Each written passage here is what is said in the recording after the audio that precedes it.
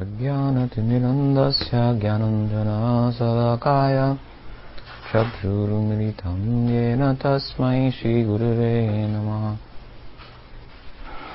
Morning, everyone. So, any thoughts, questions? You've mentioned several times, commented about taking too literal, being too literal in reading Bhagavatam. There was something that I read in Sri Chaitanya. I don't recall what chapter. It may have been about Sarvabhauma Pachaya, where Sri Chaitanya was so ecstatic that his limbs were withdrawn within the body like a tortoise, and then his limbs were extended and disjointed. The Lord can do anything, so should it be taken from that viewpoint that this is not only that it's possible, but it could be that way? There's nothing to prevent it. I understand your question. Yeah.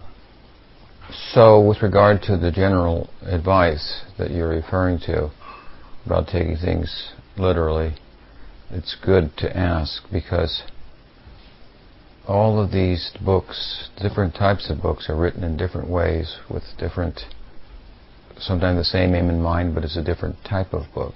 So, like in the if you will, within the broad brush of the Vedic literature, there are all types of literatures. There are the Vedas, there's the Puranas, and we've been talking about these two. And then there's the poetry, the kavyas, the champus, the sahitya. So it's all very different type of writing, different type of literary approach, and they're all there's a specific style to it and rules to writing it and so on and so forth. So without being acquainted with all of that, then it's hard to draw out some of the subtleties of it and appreciate it as much as if you have that kind of background. And as I said, in the Veda, the emphasis is on the sound itself. The word, shabda, is the emphasis.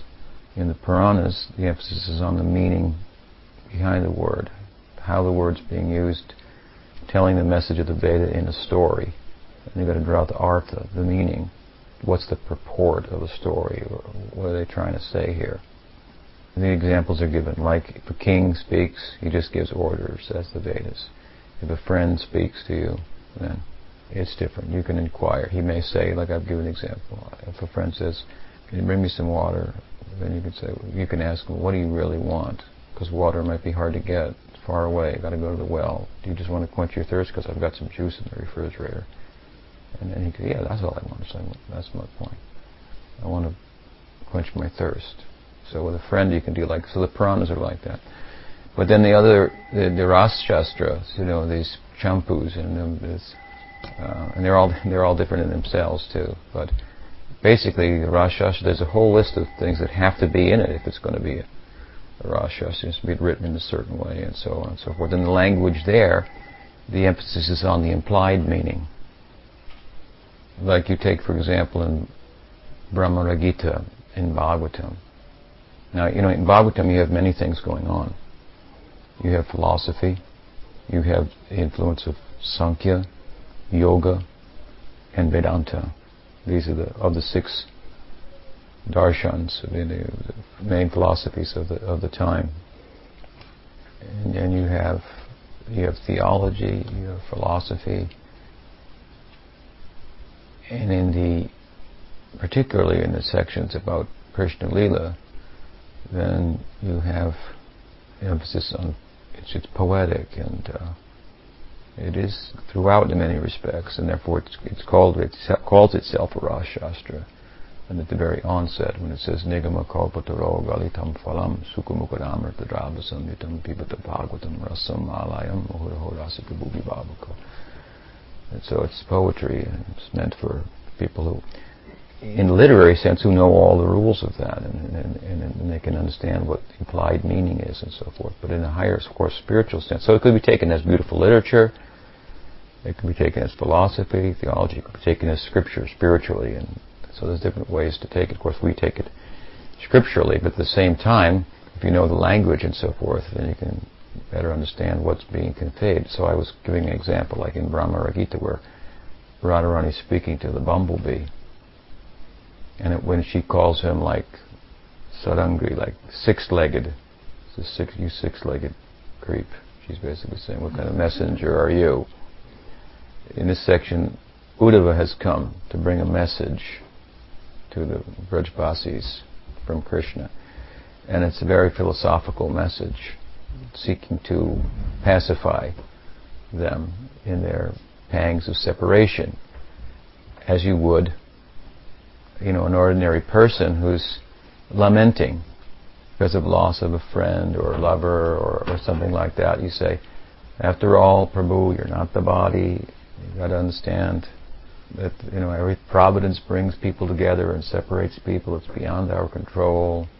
You try to give them the bigger picture, give them some philosophy. You should be detached. You're not the body.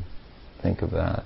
This is the kind of message that Krishna sent to the gopis and the inhabitants of Vrindavan through Uddhava, who's a big Shastravit. He's the most knowledgeable person in Dwarka. Therefore, he's the advisor of Krishna. He's Krishna's Pandit. It's pretty good if you're Krishna's Pandit. You have to be pretty learned.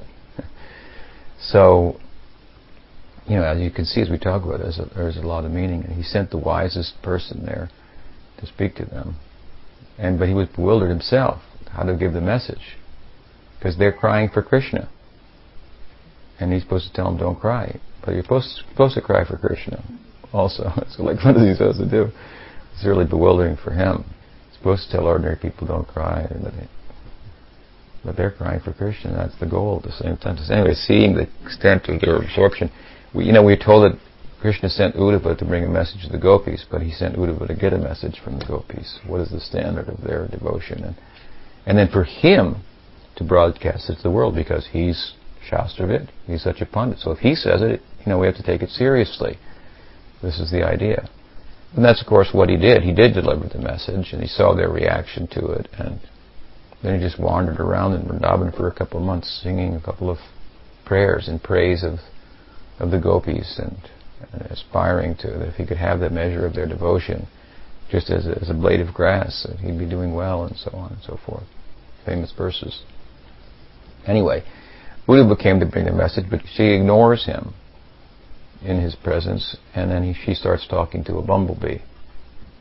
Brahma Gita, the song of the bumblebee, in like 47th chapter of the 10th canto. So she starts talking to the bumblebee. She calls him a six-armed fellow, because he had 6 arms.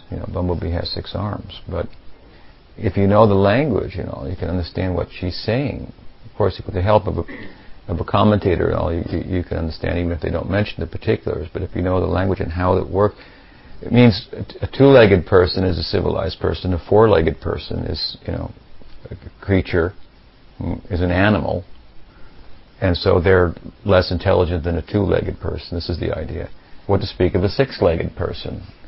And she's saying, basically, if this guy sends me a 6-legged person to give me a message, so what kind of person is he?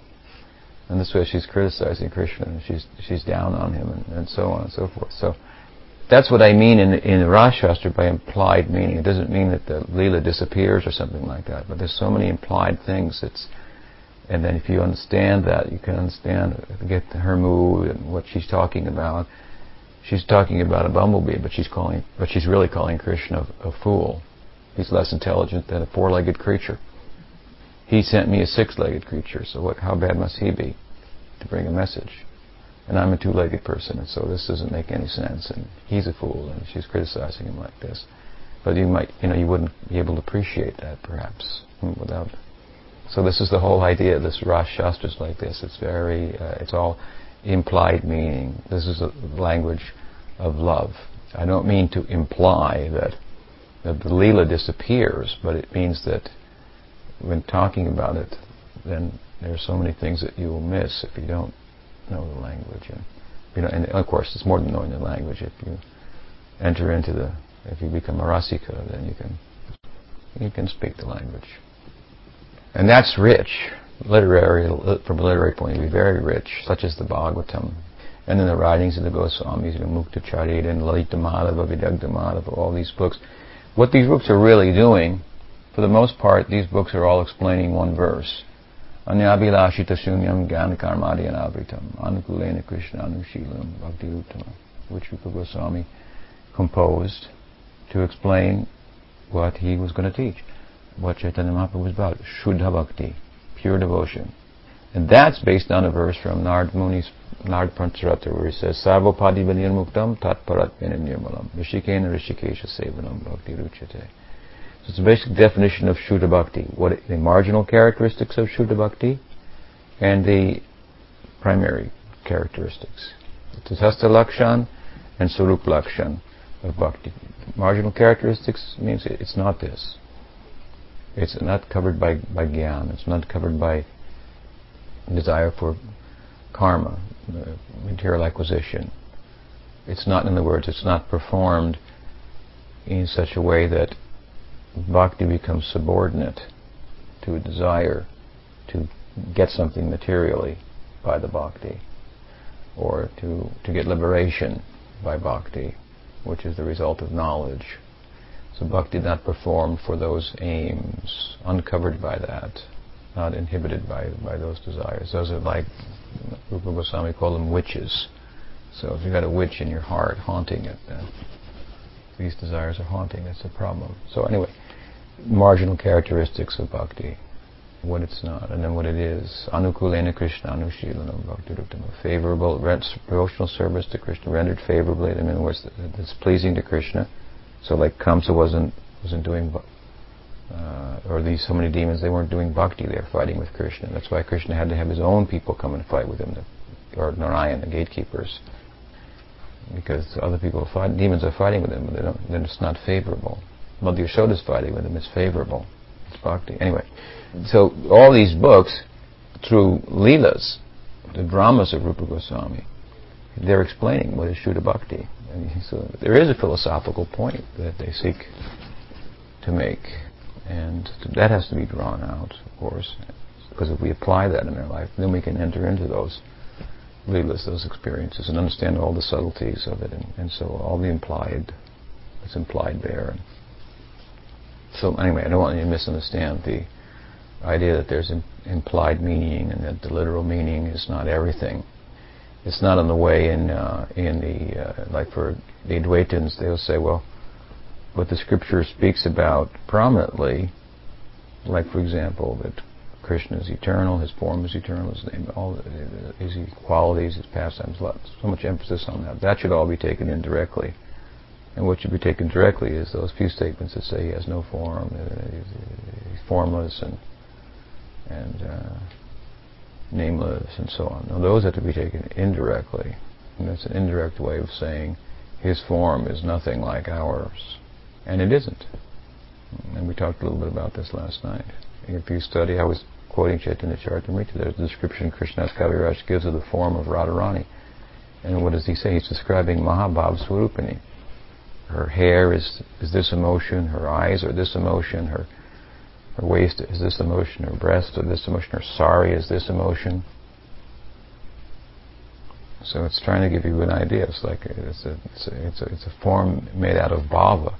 You have no acquaintance with bhava, so it's hard to understand. Comes to us that's depicted in art or through the acharya. It comes in the form of the deity. The Lord's form appears, and so forth. But that's to help us get bhavas, so we can understand truly what it is. So in this way, it's not that the Lila doesn't exist or the form of the Lord doesn't exist, but it's more than what you can draw from a literal meaning. And the Lila is, because we could say all things possible there, and that's of course an important point to make. From logic alone, then so many things are impossible, it would appear. But from love's standpoint, then all things are possible. So to try to fit it all within our brain, that's the wrong approach. At the same time, we should use our brain to draw meaning from it that will apply practically to our life and our practice, so that we can transcend the limits of mind, reasoning, and so on and so forth. So at any rate, with regard to the specifics of your question, and Chaitanya Mahaprabhu's ecstasies and the kind of contortions and so forth that he experienced, these are to be taken literally.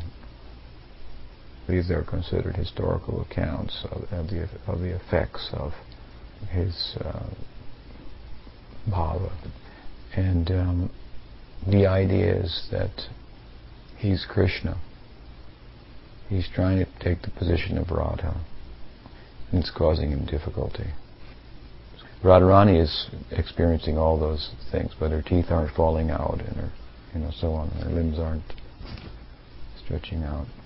It also means this, that Chaitanya Mahaprabhu's Lila is Lila of Acharya, so he's teaching as example. It means that in this body, the body of the sadhaka, when the sadhaka attains prema, he can only experience up to prema. But the Braj Lila is development of prema. Development in terms of intensity, sneha, man, pranay, rag, anurag, bhav, mahabhav. These can't be experienced in the sadhaka daya. So therefore the devotee takes birth in Krishna Lila, wherever Krishna Lila is being performed. And in a suitable form, those are developed up to his sentiment, in accordance with his sentiment. If he's Sakiras, up to Pranaya. If he's in Vatsalya, and so forth. And Gopi Bhav up to Mahabhav, or Priyanarmasak up to Anurag, or Bhav before Mahabhav. Sometimes Bhav and Mahabhav in this equation or this list are equated. But at any rate, it's also a way of saying to us that prema cannot, beyond prema, you need another body. Can't be contained in that. That's the death of the devotee then. But Mahaprabhu did experience all these kinds of symptoms, and that therefore the Goswamis, studying them, they articulated what that was. All sattvika bhavas, all at once, in the highest stage. There's smoking, there's lit, there's bright, lightened, flaming, with so many details. And it's all extremes, all at once, never been seen before, this kind of thing. Sarvabhauma got a whiff of that when Mahaprabhu came and fell before Lord Jagannath. He was astounded. And that was in Madhya Lila, and Antya Lila, and all these extraordinary symptoms appeared in him. And therefore historians describe him as an epileptic. And that's the best they could come up with, because they don't believe in all these other things. They're thinking, well, he must have been an epileptic. He had a fit, he fell down, and so on and so forth. Yeah, he would explain himself like that sometimes to people who weren't qualified to understand. We tend to take it literally. Rupa Goswami discusses these different types of symptoms in his writing, but some of them, like bleeding in ecstasy, he says it's so rare, it's practically he's never experienced, so he doesn't elaborate upon it. But when Krishnadas is describing Chaitanya Mahaprabhu, he gives these symptoms to him as well. So I suppose, I had never thought about it in the way you're asking.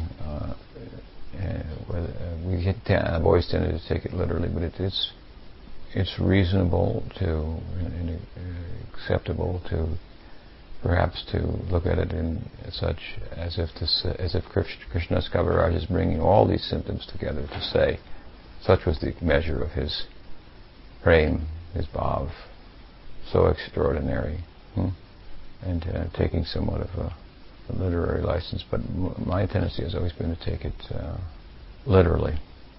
The limbs going in like a tortoise. Is one kind of a tree?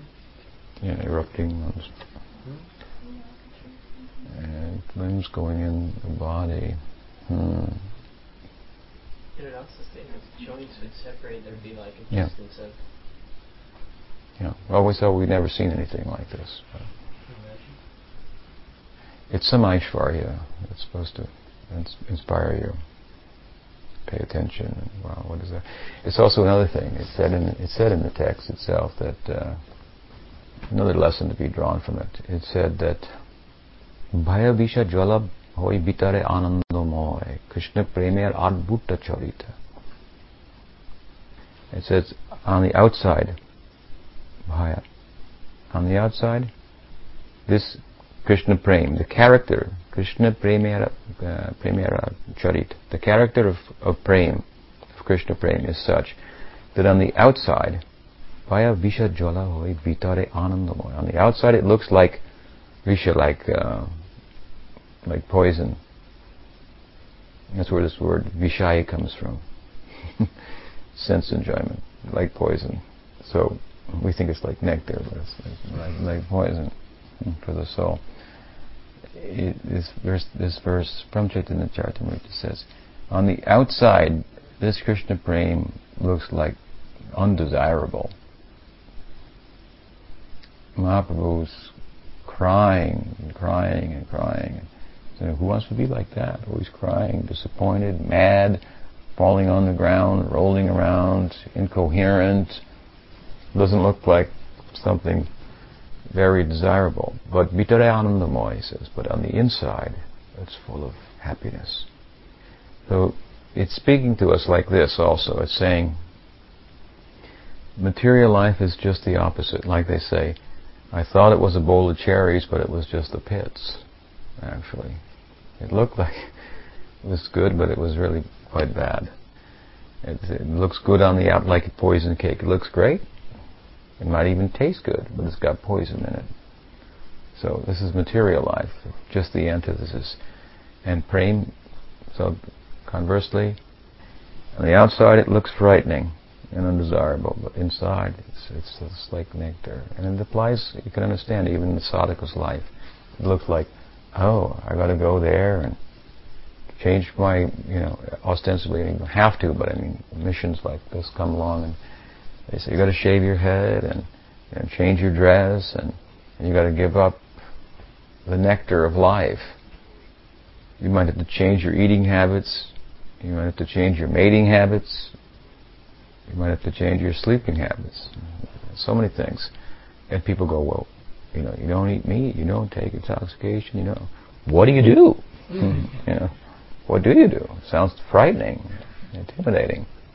To join the mission and turn your back on sense gratification. Gradual as the process as it may be, still it's a major step. You're, speaking out against this, the fallacy that sensual pursuits are in our interest ultimately. So it looks like poison on the outside, very frightening, but on the inside, it's very happy. So it means that spiritual life and material life, they're opposites. Kaviraj Krishna says what? This calm is like the dark moon night, and prem is like the noontime sun. They look similar, but they're entirely different. In fact, they don't even look so similar, but we use examples of desire, like a young girl's love for a young boy, to try to emphasize the measure of the intensity and how consuming prem is, because that's the most consuming thing in our experience in material life. So a young girl falls in love with a young boy, or a young boy falls in love with a young girl, so you can't get in the way of that. Like I was talking with Parnamrita Prabhu about his marriage counseling. He said we try to get them before they, fall in love with one another, before they become infatuated. That's the idea, but often it doesn't happen, and so it's like we tell them what they need to hear, but how well they can hear it. There's no stopping it. They want to get married. We tell them, well, you might want to think about this, you might want to think about that, and try to bear down on it with reason, and they probably go away hating you, half the time. They try to stop it. So I'm sure you do a good job of it, and they don't feel like that. But if you try to get in the way, it just causes it to rage and rage and rage and rage. So it's a way of talking about the nature of this attachment to Krishna, the intensity of it. Because if you're going to speak about something that you have no experience of, you try to give an example of something that you do have experience to help you. Just like the Upanishads say, what? If you want to know what is God, the one thing in the world that's most like God is you. So think about that. Your consciousness, not matter. That's not the whole story, obviously. That's like telling a person in a dark cave, who's lived in a cave his whole life, that you try telling him about sun. What sun is like. What are you going to tell him? Sun is vegetation. It's the whole, it's the life of the world practically. Because of sun, there's, water comes from sun. It's amazing. And heat comes from sun. And you can cool with it. You can light with it. You can. It's like amazing commodity, substance. When you tell a person who lived in a cave his whole life about it, so maybe you make a little crack and he won't come out. He says, "You can't believe in that. It's just what are you talking about? It's a fantasy." He says no experience of anything like that. So you crack a little hole in the wall, and a little beam of light comes in and say, sun's like this. Wow, that's fascinating in itself. You've never seen any light even. Wow. Give some idea. So the Upanishads speak like that when they say, you are God. If you want to know what God's like you, you got to read on. There's more to be said than that. So the point anyway is that the scriptures try to give us some example from our own experience to help us appreciate. But if we take it too literally, then it becomes a problem. And people take it literally. And then they go get a bead bag and try to find somebody else's wife. And it goes on. Mostly here in the West, people do that too, but they don't think of it that it's spiritual, because we probably put enough emphasis on that. But this is the kind of thing that Bhaktisiddhanta Saraswati would preach against. Guy gets a bead bag and goes to live in the jungle, and then finds a partner, somebody else's wife, and this is how he experienced Parakiya, and makes a mess out of the whole thing. You can't take it too literally. You understand? That becomes a problem. And the Lila is beyond explanation. Therefore, it's good to understand the philosophical underpinning. When a lot of questions come up, cultural questions, like we were talking, what to feed Krishna. Oh, so he's Indian, so he only eats pakoras and halva and these things. You don't offer him anything else. As you go too far with that, it becomes mundane. You really have to offer with love. So if you love something else that falls within the parameters of that, it could be edible, that it's pure, it's vegetarian, in other words, then offer that. That way you offer your heart.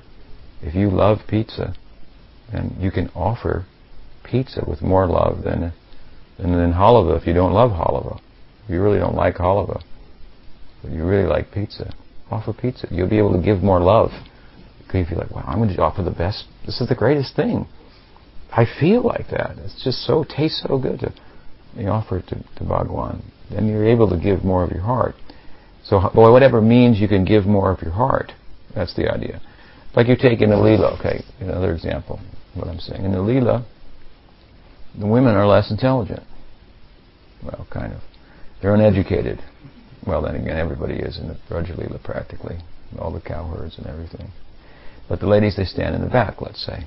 So, people want to take things from the Lila like this literally, and then they want to incorporate it here and put that in place. And this way they think they're approaching the Lila. But what's really going on there is it's bhava. It manifests in a particular way, as great mystics will talk about it, so forth. And we find from mystic to mystic, within the Gaudiya tradition, there are different ways in which the same Leelas have been talked about and experienced and so on. So don't get caught up in the details. You're not supposed to import or try to import the details from there as much as you are the spirit of it. So you want to create a situation that will foster the awakening of bhav. And you want to do it for everybody, because Mahaprabhu wants to give it to everybody. So according to the time and place that you're in, you have to use your intelligence. And if you put a sign out in the front, we want to be Krishna conscious here. All women stand in the back and don't say anything. You be heard, don't be, what do they used to say? Seen but not heard, or something like that. So then you're going to get in the way of intelligent, educated ladies, which is the norm in society, cultivating bhav. So this is the example of taking it too literal. You want to take it literal. Another way to take it literal that is harmless and maybe even helpful. Take the literal meaning. Like, you'll find things in descriptions of the Lila like these kind of ideas, like if you clip your fingernails and don't clean up and throw them away, ghosts will come. Things like that. Or the cat, what were you saying? The cat runs across, then you have to go do these mantras. You'll find things like that in the Lila, right? And Prabhupada would even say some of those things. So now devotees would take them literally, and then they look like this superstitious people to educated people. But you can take it literally in this way. That goes on in the Lila. In the Lila it's like that. You understand? That's part of it, what makes it what it is. So it's real, really real. But at the same time, it applies there in a way that it doesn't apply here. If you want to bear down on what the philosophy is, the teaching is, with reason and so forth, then you have to sort these things out. And you can say, well, that's just a superstition. You don't really have to worry about it. Ghosts aren't going to come, or thieves, or whatever it was. Or there's 1,000 things like that, 1,008 such things.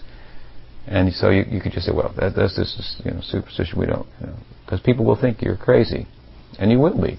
So that's not going to happen. Try it. Try it. See if a thief comes tonight. So then you try it. It doesn't happen. Then you lose faith because you've put so much emphasis on the literal, and you haven't had a good guide to help you understand all these things in a dynamic way. And then you start losing faith. But what you really attach yourself to is only these details. You've missed the substance then. You don't understand how they're real and how they're not real. How they're real in the Lila. But at a certain point, to cultivate them and believe them won't be useful. When you become mad, and that's what it's like. People will think you're mad if you believe in these things. So become mad. If you become mad and believe in these things, people will think you're extraordinary. You understand? If you become mad with bhav, and then you talk about these things, people won't be bothered by it. They'll be attracted to substantially what you're about, and hopefully they'll gravitate towards that and catch that. And sometimes they don't. They come in on that basis, but then they gravitate towards the fringe, and then they get confused. They take everything literally, and this becomes a problem. So it's a place for using your intelligence, but your intelligence has to be trained also. Your thinking has to be trained.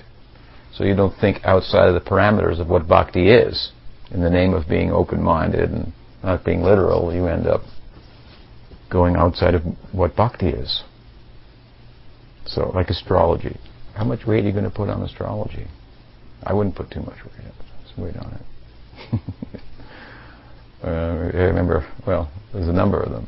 Of the really good astrologers in ISKCON missed some real important things in their own charts that happened to them. You'd think they would have known that was going to happen, and they wouldn't have gone down that road.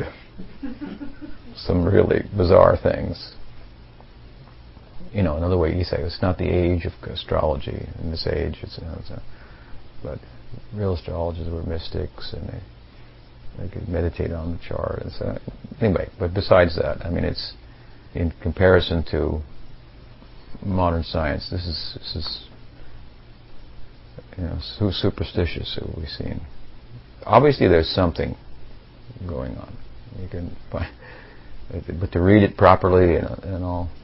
Mostly what goes on, it's just superstition. But in Krishna has an astrologer. That's how he finds out, more information, how he will meet with Radha and all these things. That's all going on in the Lila. There it's wonderful and beautiful and charming and so forth. But to apply it in a literal way here becomes problematic and may impede us from going there. When we come to the point where we're trying to harmonize our heart with our head. Our heart's been captivated by this. We're charmed. Now we're going to bear down on it. We're really going to read the books. What's this really all about? I'm going to really get into bhakti here. So my guru left so many books. I'm going to read them. I'm going to study them. And then as you start to study, you find it seems like a contradiction over here. Hiranyakasipu stood on his toes for 10,000 years after his son was born. And after he got off his toes, his son was still only 5 years old. What's going on here? There's a problem. There's a contradiction here. There's one over there. Then you have to grow here. You have to say, oh, maybe it's like this, and it's not. It's all these details. He's making a point here. The story's making a point. And then so many points are drawn from it.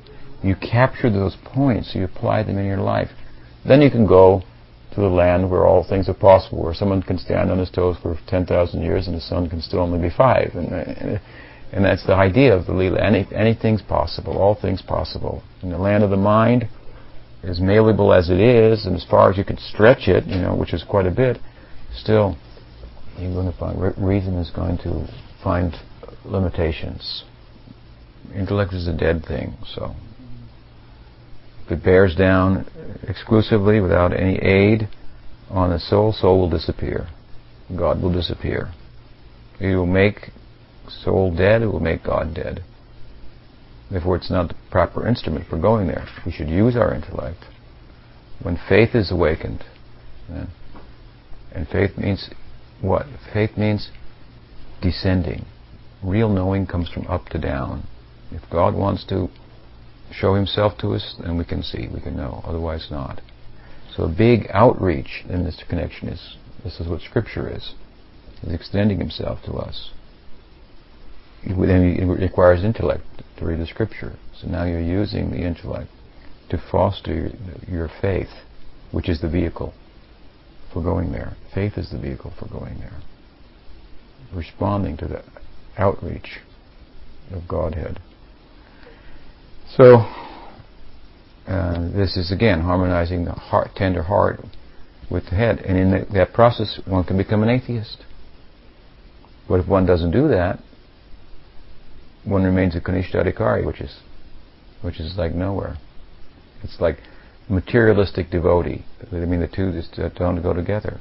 It's an oxymoron. Prakrita Bhakta. The Kanishthadikari is Vaishnava is just the generosity of the Madhyamadikari, Uttamadikari to include us within the fold of Vaishnavism. And how to come beyond that? Well, then you have to undergo this exercise. Because Shraddha means, again, faith, but what is it faith in? Faith in the descent. Faith that comprehensive knowing, perfect knowing, which is the kind of knowledge that will inform perfect action, which will beget perfect happiness, which is what everyone wants. That comes from up and down. It's revelation. It's revelation. So to get perfect knowledge, you have to have a perfect method. So the perfect method is perfection exercises itself in relation to imperfection, and can do the things that can't be done by the imperfect. The infinite can make the finite know itself by its infinite prowess. Otherwise, mathematically, finite cannot know the infinite, cannot control it. But it allows itself to be controlled. This is bhakti. So this is the love outreach of God towards us, so to speak. And so this faith is in faith in revelation. That's what it is. And a large body of that is the sacred texts. So we need Shastriya Shraddha, faith that's strengthened by understanding of Scripture. That's in our interest. So this thing calls on a spiritual application of intellect, and we learn eventually how to reason spiritually, reason to foster the argument or the position of the Scripture, and explain it and support it, and so forth, in time and circumstance. And it's an ongoing discussion. Scripture is an ongoing discussion of revelation and its significance. So to bring out more light and so forth. This is all called Shastra Yukti. This is what devotees learn to do. And learning to do that strengthens their faith. Not doing that, because, again, in doing that, well, you unleash this monster of your intellect, and you could do away with your faith. It's possible. So it has to be done under good guidance. If it's not done, because you're afraid to do it, because if you start to think about it, you get doubts, then you don't do it. You just remain a Kanishthadhikari, and that's nowhere. Madhyamadhikari is characterized by discrimination. That means the intellect is functioning, however much you have of it, and you apply it. And this is the way to apply it, how to take lust out of it. Instead of having it in, make plans and discriminate how to gratify my senses better, you take the lust out of it. And so you apply it to Gita and to Bhagavatam and so forth. And then as you read Bhagavatam and use your intellect like this, it keeps telling you over and over again, your intellect is nothing, your intellect is nothing, your intellect is nothing. It tries to keep it in place, even while you're using it, so it won't rear its ugly face and do more harm than good. It has to be harnessed. It's so subtle because it looks like it's just tame and gentle, and intellect is, to be polite and considerate. And, it's a beast, actually. It has so dangerous. So to harness that, use it. This is what Bhagavatam tries to do. Invites you to bear down on it with your intellect, and then reveals the shortcoming of your intellect at the same time, in the context of strengthening your faith, which is really the vehicle for going there. It's subordinate to the soul and would speak of God, so God refuses to answer to that. If you want to bring God into court, and the intellect will be the jury, He's not going to show. He's a no-show. And the intellect, what we'll do then, he's on him. We issue a warrant for his arrest. We're issuing a warrant for the arrest of God. He didn't show. He should be abolished. This whole God idea should be put in jail, imprisoned. It's imprisoning people. This is the verdict. No, he doesn't show up in that court. He thinks it's a kangaroo court. That's all. As they say, this is a meaningless court. He's not going to show up there. He's been tried and convicted and everything. He could care less. By faith we can know. By revelation, in other words. And this doesn't deny the use of intellect. At a certain point, we may, in the course of training it, we may have to give it a slap and say, don't ask that question. Like the nice story I've told before, Dr. Kapoor, Adi Keshav, one of Prabhupada's godbrothers, who was a scholar also. And he joined Bhaktisiddhanta Saraswati Thakur. He was a scholar, and he was trained in Dvaita Vedanta. He was pretty good at it. He was a young man.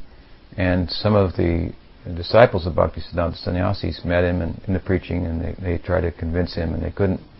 The arguments for both sides of Vedanta were such that they couldn't really defeat him. He couldn't defeat them, but anyway, they said, we can't defeat you on this grounds, but you come and see our Guru Maharaj and he will defeat you. So they arranged a darshan for Dr. Kapoor with Bhaktisiddhanta Saraswati Thakur. They told Saraswati Thakur that he's a very nice boy, very intelligent, he's schooled in Advaita Vedanta, very pious, and if you give him your darshan, so he agreed. So Dr. Kapoor said, I sat in the room, and then Prabhupada came in, walked in, sat down, and for 45 minutes he talked about the Braja Lila with such feeling and emotion. He stopped, got up, and walked out. He said, and I was converted. He said, he didn't answer. I had all my questions ready to ask him and so forth. Because in Advaita Vedanta, this Braja Lila, it's not what we make it out to be. It's not eternal. It's, the philosophy. So, but he talked about it with such feeling that he felt that there must be more to it than what Advaita Vedanta says. So he actually joined the mission. Then he had the fortune to travel for 6 months from that day on with Bhaktisiddhanta Saraswati Thakur on his tour, his traveling. And every night and every morning after his talk, Prabhupada would ask, any questions? Dr. Kapoor raised his hand. And Prabhupada ignored him for 6 months. Never answered any of his questions. And then he said that he happened to be sent somewhere for some service. And in the area that he was in, it so happened that one of the Shankaracharyas was a guest of the king. This is when they were still kingdoms, to some extent, or the British allowed the Raj to have some, facility, some kingdom. And so he went that night, and the Shankaracharya was speaking, at the king's palace and all, and the king was the disciple of him and so forth. And so then the Shankaracharya, after he gave his talk, he said, "Are there any questions?" So Dr. Kapoor raised his hand, and so he started. And then Dr. Kapoor found himself arguing against the Advaita Vedanta from the Vaishnava point of view. And so he was testing, as it turned out, in an opposite way. And so the Shankaracharya, and he would found he had a response to it. And it had come in the course of hearing so many talks, and he didn't, Gurudev will put so many things in our heart. We don't always know they're there until the time comes, and somebody asks us a question, and the answer is there. Oh, Gurudev put that in my heart. Now I'm using it in his service. Not, I know so much. Just see how learned I am. When I turned that guy's head around, I think, oh, my Gurudev put this in my heart. Now I'm using it for his service. So anyway, he was giving the arguments back, and the Shankaracharya was replying, and he was giving the argument back, and replying, and went back and forth like this. And he said it was getting tense, because the king was there. All these guys with their hands on their sword.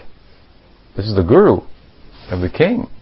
He says, then I got to a point where he changed the ground, was his way of talking about it. And they were talking about the paramarthic reality, and he started talking about the vyavaharic reality. And this is they have to do this. So he knew how to say, but you've changed the ground here, and therefore your argument is invalid. And he looked around, and he just decided, I'll let him win, and I'll keep my head, and I'll have my heart also, knowing. Mahaprabhu had a real strong response to this. So he was defeated. So he was intellectually also convinced. But how he got convinced?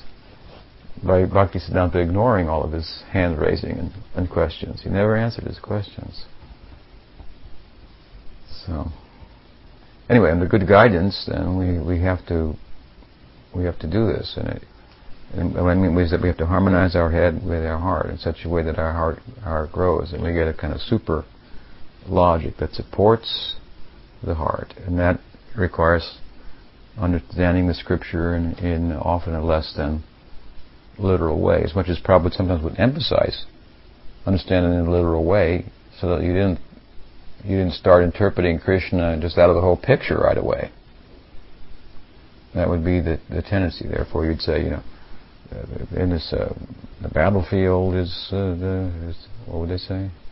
Is the body, Kurukshetra, and all the Pandavas, the senses. But those are valid interpretations on some level. But if you start with that, this is seemed to be Prabhupada's reasoning, then the most esoteric fact that Krishna has a form and actually performs these leelas and so forth gets lost. So there is metaphorical meaning and allegorical meaning to draw from it all as well. But he wanted to solidify his disciples' standing and really put a cornerstone of Vaishnavism in place, in the foundation of their bhakti. And what is that?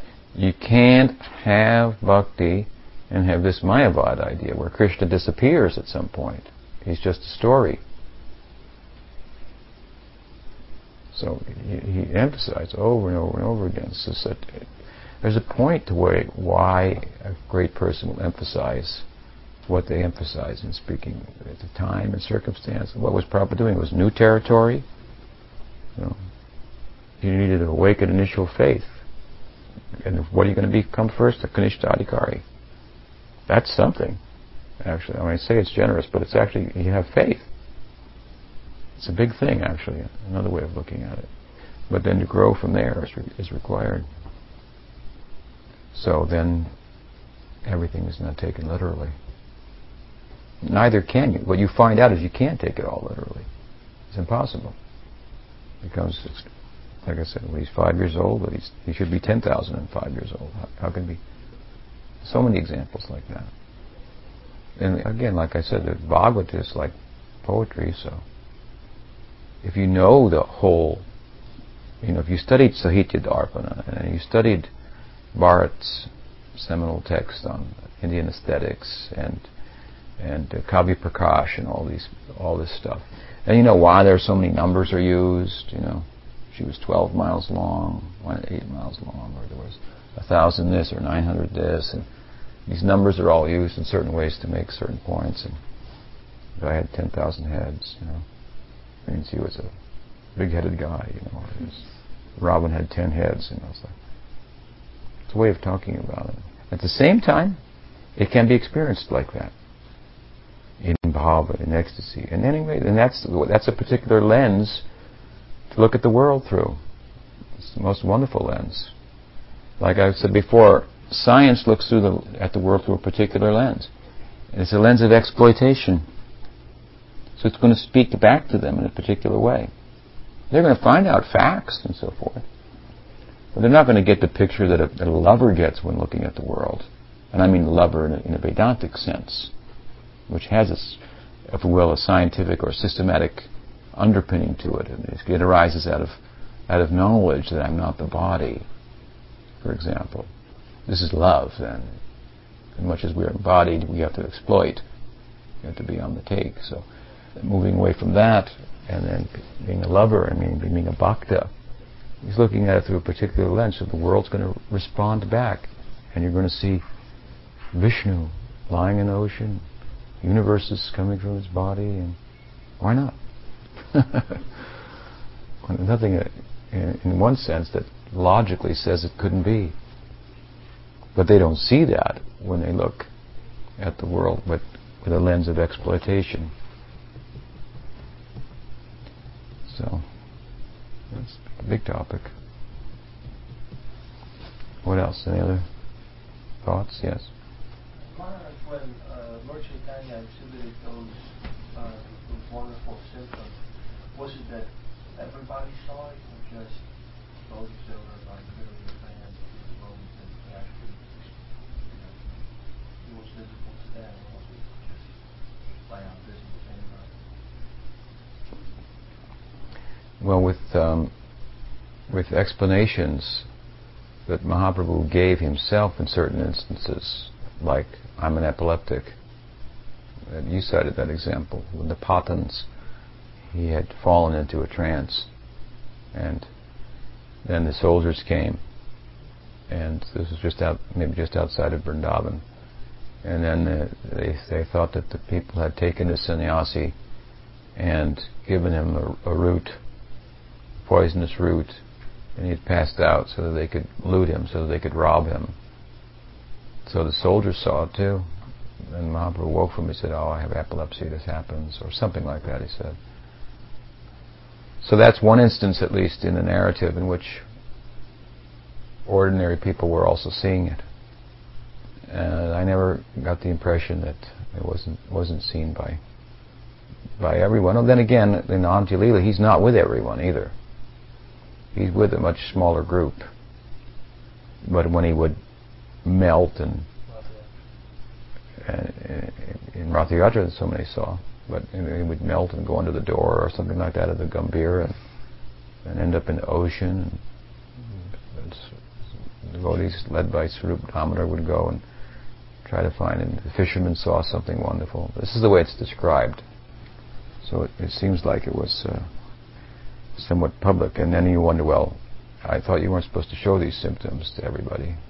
But this is the point, is they were uncontrollable. You've tipped over the edge. In the beginning, as this develops, then something will cause spiritual emotions to rise. Something reading in the scripture, that can be checked. In the end, you find this like he sees a rain cloud and falls over, thinking of Krishna. The whole world becomes udipana, a stimulus for rasa. This is extraordinary kind of thing. That can't be checked. What else?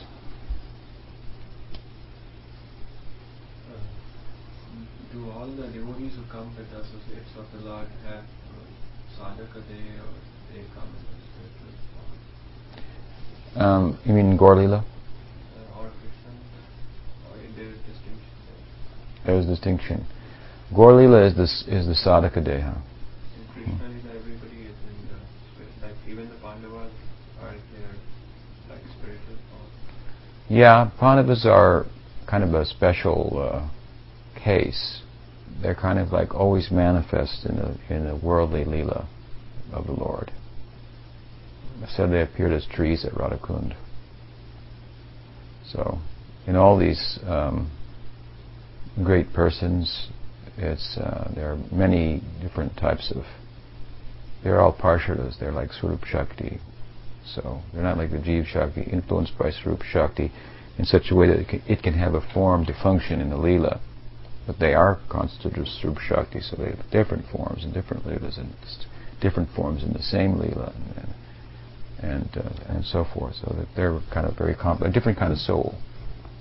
We're constituted of Tatastha Shakti, and we can be totally influenced by Swarup Shakti or Maya Shakti. When we're influenced by Swarup Shakti, then we get a form, then we become, it takes shape, that influence. It takes a shape. It's a bhava, a sentiment for participating in a Leela. Their position is different. But anyway, largely we find Gaur Leela is the Sadhaka Deha. Krishna Leela is the Siddha Deha. But it's a perfected Sadhaka Deha. So the Goswamis have the Sadhaka Deha of Brahman boys in Gaur Leela, and then the Gopi forms in Radha Krishna Leela. Gaur is like sadhana siddha bhumi. It's a land where siddhas are doing sadhana. They're all appearing largely like sadhakas. Not entirely.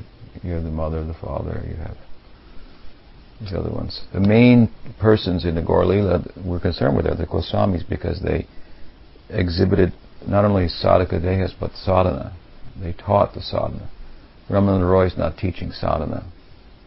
Sarvabhauma Bhattacharya, he's a new recruit, he's not teaching, but so many of them, even Gadadhar Pandit, Nityananda Prabhu, they're not teaching sadhana by their example. But Rup Sanat and Jiva Goswami, they did this.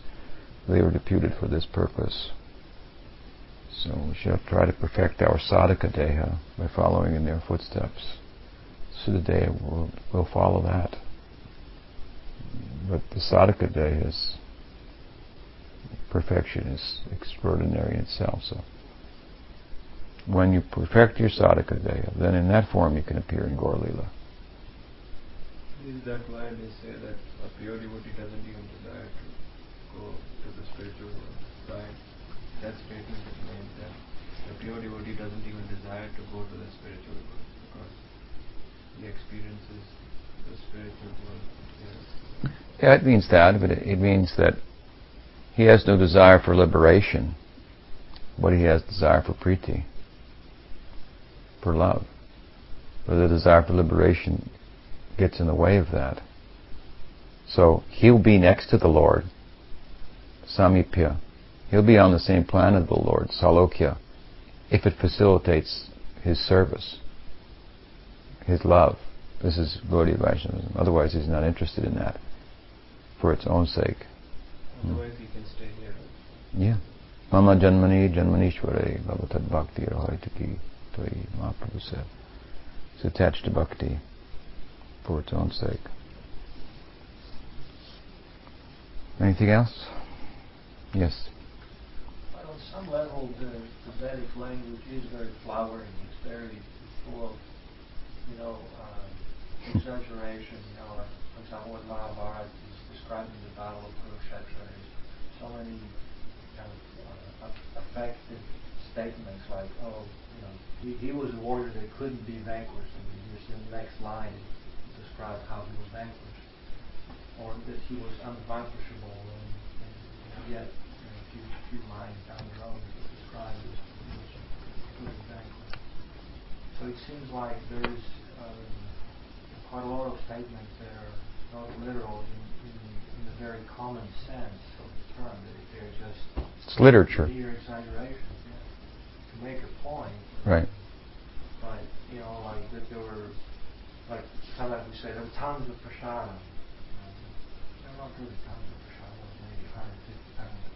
I would say there were tons of prashadams. In the same way, it seems like on the surface, especially. Just in general, even when Vedic literatures are not describing Lila,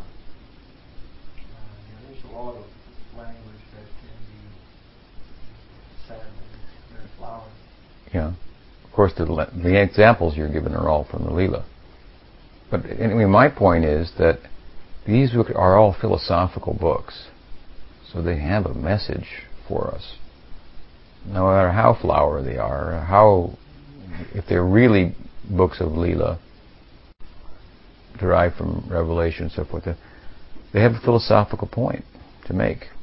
Then, if you understand the philosophical point and you apply that in your life, then you come under the influence of Swarup Shakti, then you're in a whole different world there. And so then anything's possible there. It's just like the difference between the world of the senses and the world of the mind. In the world of the senses, as Prabhupada used to say, you can have gold and you can have a mountain. But you can't have a golden mountain. If you do, it'll be gone pretty quick. But in the mind, you can have a golden mountain, you can have a diamond mountain. So the difference between the world of the mind and the world of the senses is extraordinary. What possibilities lie in the world of the mind compared to the world of the senses? And is the world of the mind more or less real than the world of the senses? You tell me. It would seem that the world of the mind is actually more real than the world of the senses. Because if the mind isn't functioning in the world of the senses, you have no experience whatsoever. Do you understand? If you touch something but you're not thinking about it, your mind's somewhere else. To that extent, you're not going to feel it.